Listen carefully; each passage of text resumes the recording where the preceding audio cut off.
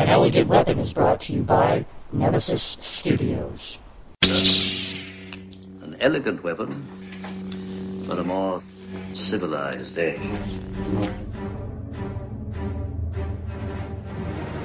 This is a journey into sound.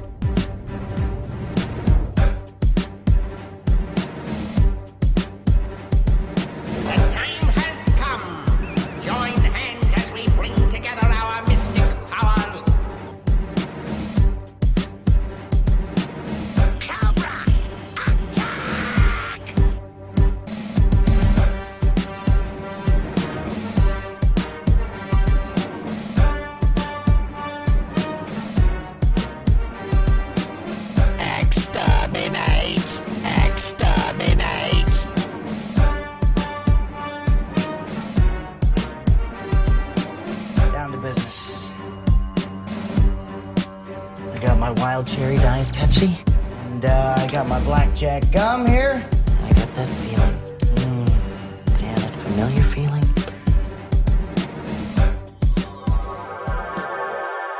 Hey, what's up? This is Vic Ruggiero from the Slackers, and you're listening to An Elegant Weapon.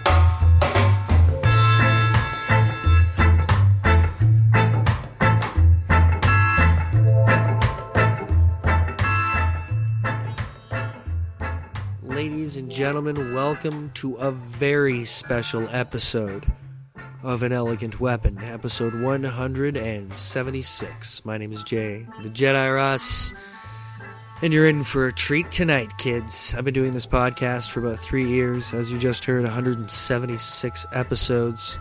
And tonight, a great goal, an immeasurable mission has been accomplished. Back in 2000, a band was introduced to me. This band was called The Slackers. The Slackers are a ska, soul, reggae, Jamaican rock and roll band out of New York City, and this band changed my life. I've seen them live throughout the Ontario area 25 times. It was a very special show at which this episode was recorded. It was The Slackers playing at Lee's Palace in Toronto on November 16th, and I was there, and as always, it was amazing. For my 25th time, it was amazing. This is one of those bands that, for me, moves my soul more than any other. I know all of you out there have that one band that is just so unbelievably personal to you that you just can't even fathom how it works out that way, but it did. The Slackers are that for me. They are the soundtrack of my life. Nothing gives me the feels, gives me the ass shakes, gives me the happy good times like the music of the Slackers. And tonight I bring to you a very special guest.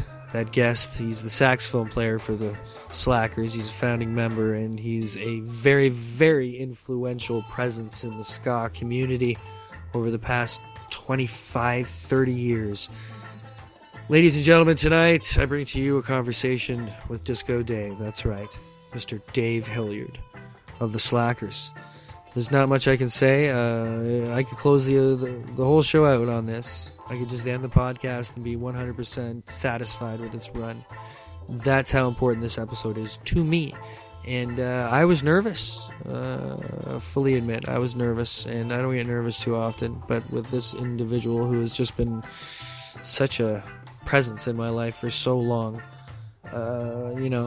it's kind of hard to keep it together. But I think I managed, and he was very gracious, and we had a cool conversation.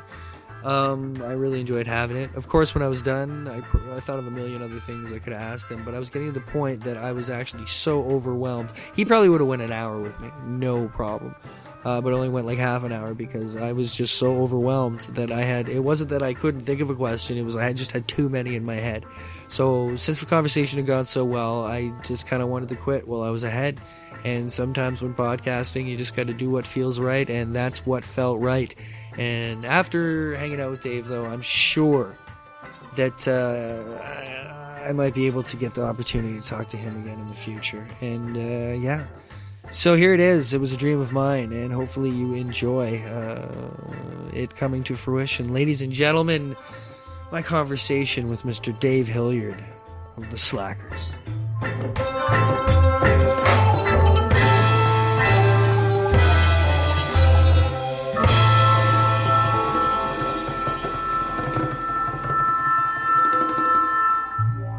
Mr. Dave Hilliard, welcome back to Toronto, man. Thank you very much. It's very, very cool. You know, being from the area, I'm a little bit biased, but I like to think that by now Toronto is a bit of a second home for you guys.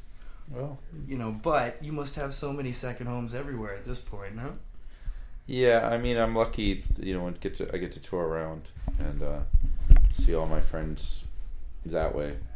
Once or twice a year. Sometimes I think I forget about my friends in New York City just because I don't, don't get to see them as much. If I'm not at a gig, I'm not going out as much. Do you guys actually have homes?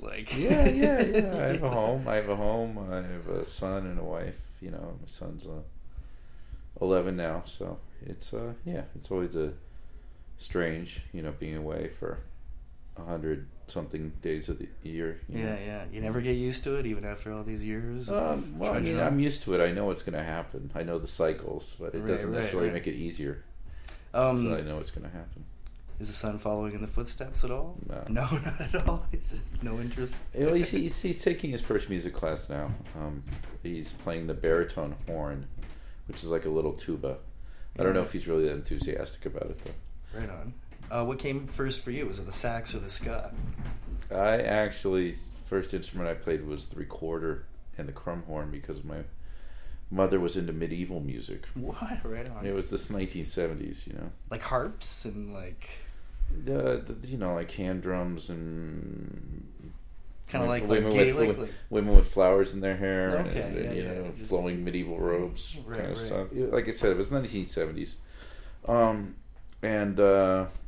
So she was playing it. I basically picked it up because it was around the house and I was able to do it. And then I took a few musical lessons and then I dropped it, because it wasn't necessarily the coolest thing. Then when I was 13, I started playing saxophone. And I basically wanted to play saxophone because I heard ska. I was specifically the beat. I wanted to sound like Saxo from the beat. Right. So that was my thing.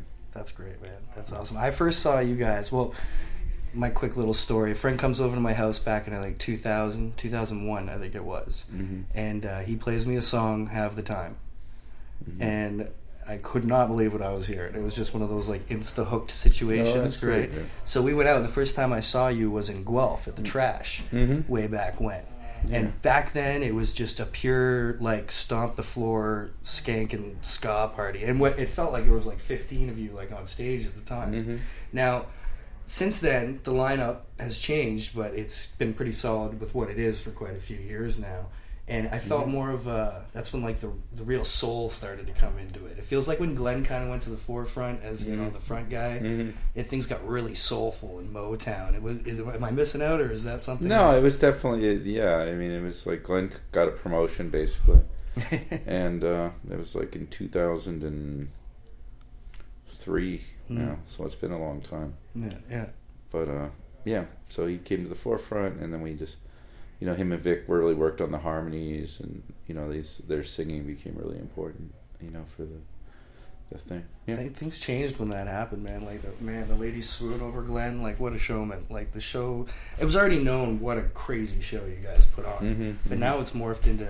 It's weird because you have fewer members than at one time, but you sound fuller. Like just over the years, I guess. Well, I think we've learned how to cover up all the spaces. Just getting more. Yeah. Professional, I guess, right? Do you guys ever just like rehearse if it's not for like writing new songs or new albums? Oh yeah, for sure. Yeah, just like we have performance rehearsals sometimes, or we're not happy with how certain tunes are being played. We'll try to figure out a way to play them. Oh, right on. Mm-hmm. You recently on Facebook, you were asking the fans. You were like, "Come on, hit us with ones we haven't played." Yeah, well, that's why I'm hoping for next year. Next year's our 25th anniversary. Yeah. So I haven't really been able to address, those tunes yet. But that's one of my goals is to get some of those tunes that people wanted to hear into the rotation a bit more. Yeah. Well, that's what's almost like a game at every Slacker show. Is it must be hard for you guys to hear all the songs being yelled at you. And then there was the year I remember when the cell phones started. And it was easy as, Glenn just taking a look at the cell phones and seeing what everybody wanted to play, Yeah. I got Make Me Smile out of you guys one time for that. Oh. Held up the phone and he was like, yeah, right on, so. Yeah. Well, I mean, we have a lot of tunes. That's the problem. Is like, the poll also revealed too that we have like 200 songs that people wanted to hear or something like that. So it's like out of 300 and something. So it's like, okay, well, you're not going to get all of them. It's just physically impossible. Yeah. We can't. No one wants to hear us. We can't play for 4 hours straight every night and be able to do it. Right. So that's got to feel really cool though. That it's not like that. There are so many songs that so many people individually want to hear. Yeah. No, that was it was flattering. It's flattering. Yeah. There's we have a lot of. I think it's like 15 albums or something like that. I forget. Well, with the with little EPs or this and that's that. What I mean. It's It's like something like that. Yeah, it's got to be hard to keep track. Is it hard to keep track of old songs? Like, do you ever need like reference, like bust out the old albums to kind of? I'm one of the better ones in the band for remembering the tunes. Okay. I have a pretty good memory. Once I played it and it's locked in, I tend to remember it. Sometimes. Though, I mean, I have trouble remembering. Like, if I'm playing the harmony, I have trouble remembering the melody. I have to think about it. If I'm not playing it, I have to think about it. Right. Hence rehearsals help, I Yeah, guess. Yeah. Sometimes you forget. So most of the stuff I remember, though. I remember it pretty well. There's just a couple of the tunes that we never played, and we learned it in the studio, that we learned at the time we were recording it, and then we never played it live. So those were like... Right, yeah. There's like maybe 20 or 30 of those tunes that I really couldn't tell you what the fuck. Really? But I mean, there's a bunch of them now. Like I said, we have a couple hundred tunes. So. Yeah, that's a great thing. Are you comfortable with this kind of position you would put in as, for lack of better words, like a godfather of American ska sort of thing? Like your name's always mentioned there when people are talking about everything that kind of started in the 90s, at least from what I've read. You know what I mean, with Hepcat and everything. Like, yeah, I don't know. I mean, it's just trying to contribute something. While I'm here. Well, you've done so much more than just your songs, though. Like, how many bands and musicians have you guys inspired at the same time? I don't know. I mean, a few. We definitely, it always feels good in bands and people I've met, and I really like their, like what they play, and then they say, "Oh, we're inspired." But I wouldn't say it's like a huge. Ubiquitous influence. We're just trying to pass something on. They try to play stuff that we enjoy playing and do our own thing with it, and hopefully inspire somebody else to carry it along a little bit too. Well, it's always fun because you bring them along too. Like I think one of my favorite opening acts you guys ever brought was Westbound Train.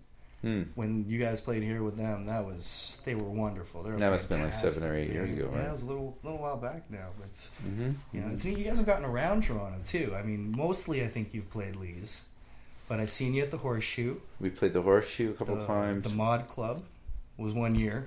Right. Yeah, that was a weird year because there was that like German. Rockabilly like space band. They all had like Nintendo parts like taped. Yeah. Okay. Yes. The opening. There was 2 shows, and the show before us was very strange. Yeah. And then back in the day, we used to play some shows on Spadina too at a couple of places. We played what the hell, place in Chinatown that was upstairs. It's closed now. and another place at the far end of Spadina, where it becomes a circle. Right. There was a gig up there too. Yeah. I think you guys played the Opera House maybe once or twice. We did play the Opera House once. Yeah. Or twice. Do you remember? Maybe Toronto was one of your earlier stops, being out of New York, fairly close. Do you remember the early days of? We started playing here in the late 90s, yeah. It was like after we had our first 2 albums out, we started playing Toronto. Yeah, it took a minute to get going. Yeah, that's all right. So you guys get to play such cool places. What's it like, doing the grind in North America, and I'm sure, having fun all the time, and then, a culture shock like Japan. Like, what's it like to play over there? Is it I don't even know what to ask, you know what I mean? Because it's such a different culture. And I know they love ska there. Yeah, right? they really like ska. Yeah. And they listen really well. I think...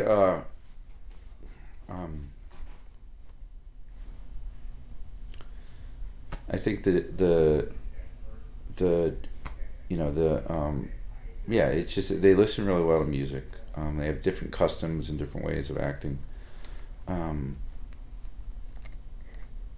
I think it's really just the Japanese compared to everywhere else, because Korea didn't seem as strange. Even though I couldn't understand what they were saying, I felt like I understood them better. Okay. In terms of their body language. They just have a very distinct cultural attitude towards life that's... I like that. I like things being different. It makes me sad when you think that it's all... the world's just becoming one thing, That it's... We're losing our individuality. Yeah. So it's always, then again, I'm probably contributing to that by homogenizing music around. You guys kind of exemplify like variety. There's so much different parts of your music. I went to Scotland in, I think it was 2010, and I stayed in a hostel in the Grass Market in Edinburgh there, in the Old Town. And not till the very last day that I noticed a flyer in the lobby of the hostel that said, a week later, the Slackers and I think the Pie Tasters were playing Edinburgh. And I was like, how can I stay another week? How can I... Yeah. Is, because they've got an old school connection to ska there. Does that come out? Do you feel like, To a certain extent. I mean, yeah, England and Scotland, like the UK in general, they got... They had the two-tone thing, and then they've had reggae for a long time. So, they definitely have some roots. And it's more normal to meet, some 50-year-old guy who likes ska and knows about Trojan or... Right. You know what I mean? Yeah, it's not a rare thing. Right. It's a pretty normal... That's awesome. It's a normal thing. Just like if you ask people about the Beatles or the Rolling Stones or something, you're just as likely to get a pretty... It's not as popular as that, but it's still a pretty normal thing for someone to be into. And so, it's cool. Sometimes at the show, these older ska guys show up and they hang out and they dig it. And that feels good that you're bridging generations and stuff. Yeah, sure. Absolutely. I mean, most ska fans nowadays, at least with this, kind of indie resurgence over, it's been so long, you can't really say that now, but we can't believe how it's not a more popular thing. Like, it's the happiest music on earth. As Bob said, it's like the rhythm of the working man. Yet a lot of people, it's almost a novelty, reggae and ska, to like kind of normal people. I find, like, whenever you hear Bob on the radio, it's hey Bob Marley because it's a sunny day. You know what I mean? Like, right. Well, yeah. But I think that the Slackers were were the opposite of the, for ska and reggae, we're like the pessimists. Our album covers are dark, and we tend to have a... Well, that's what hits you. You're dirty and raw. An edgy. We have an edgier vibe about us. Yeah. We're not all smiles and sunshine. Yeah. You guys go on a swell of like emotions. A lot of your songs can be so happy, and then ones that's just got you kind of internalizing type stuff. And, that's we try to have different moods on the albums. Not just have one thing. Well, they're each.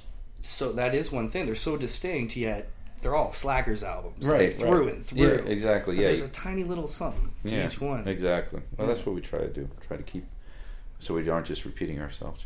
Yeah, and you never know what's coming. And I remember, like the Boss Harmony sessions was one when I was like, wow, this got raw. This got.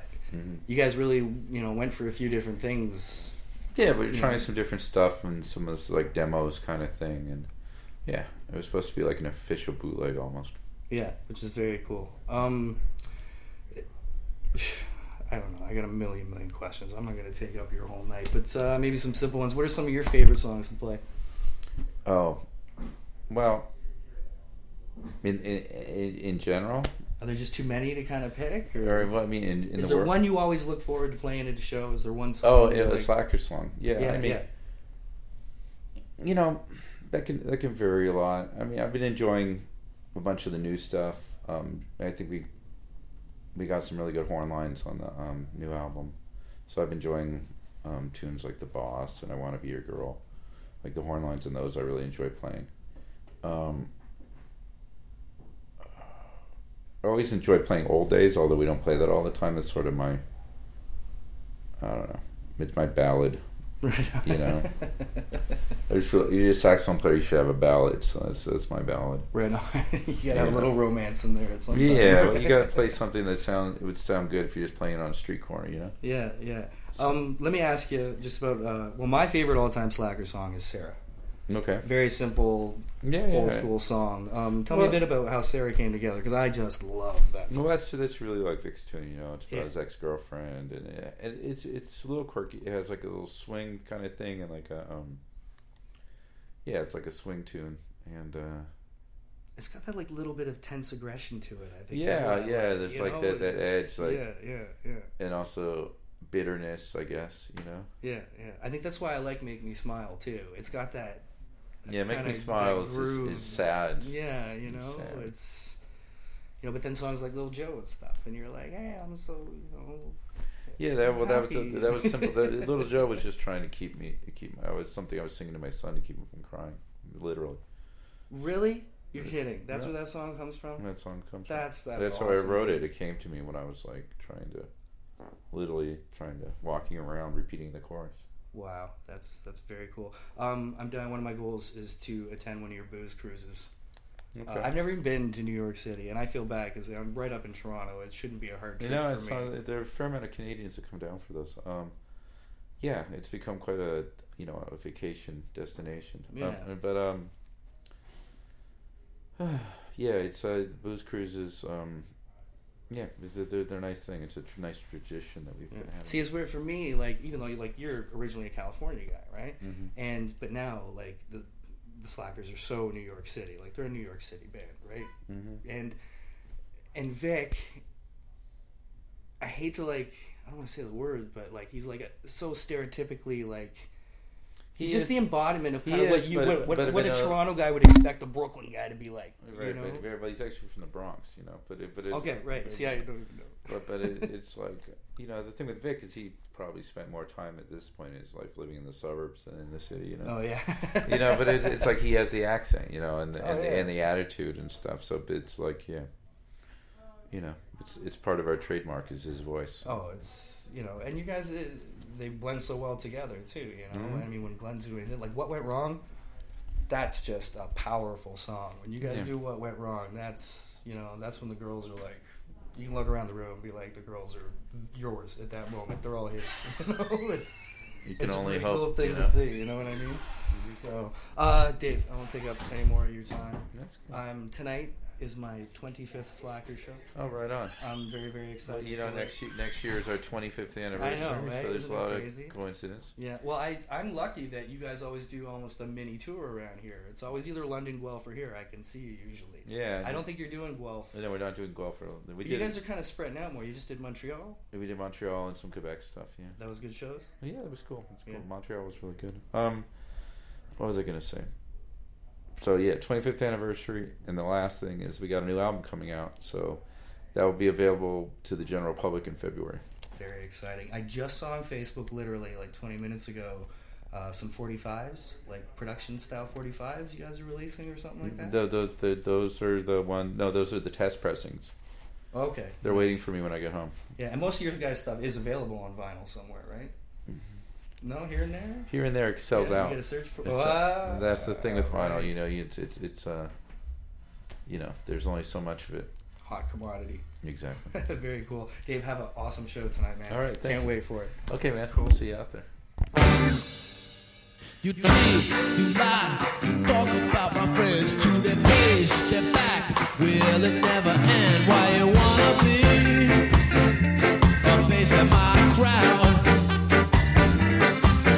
Why you wanna be a face in my crowd? Come around the show on the weekends. Don't like your hair, your clothes, or your girlfriend. Why you wanna be a face in my crowd? Why you wanna be a face in my crowd?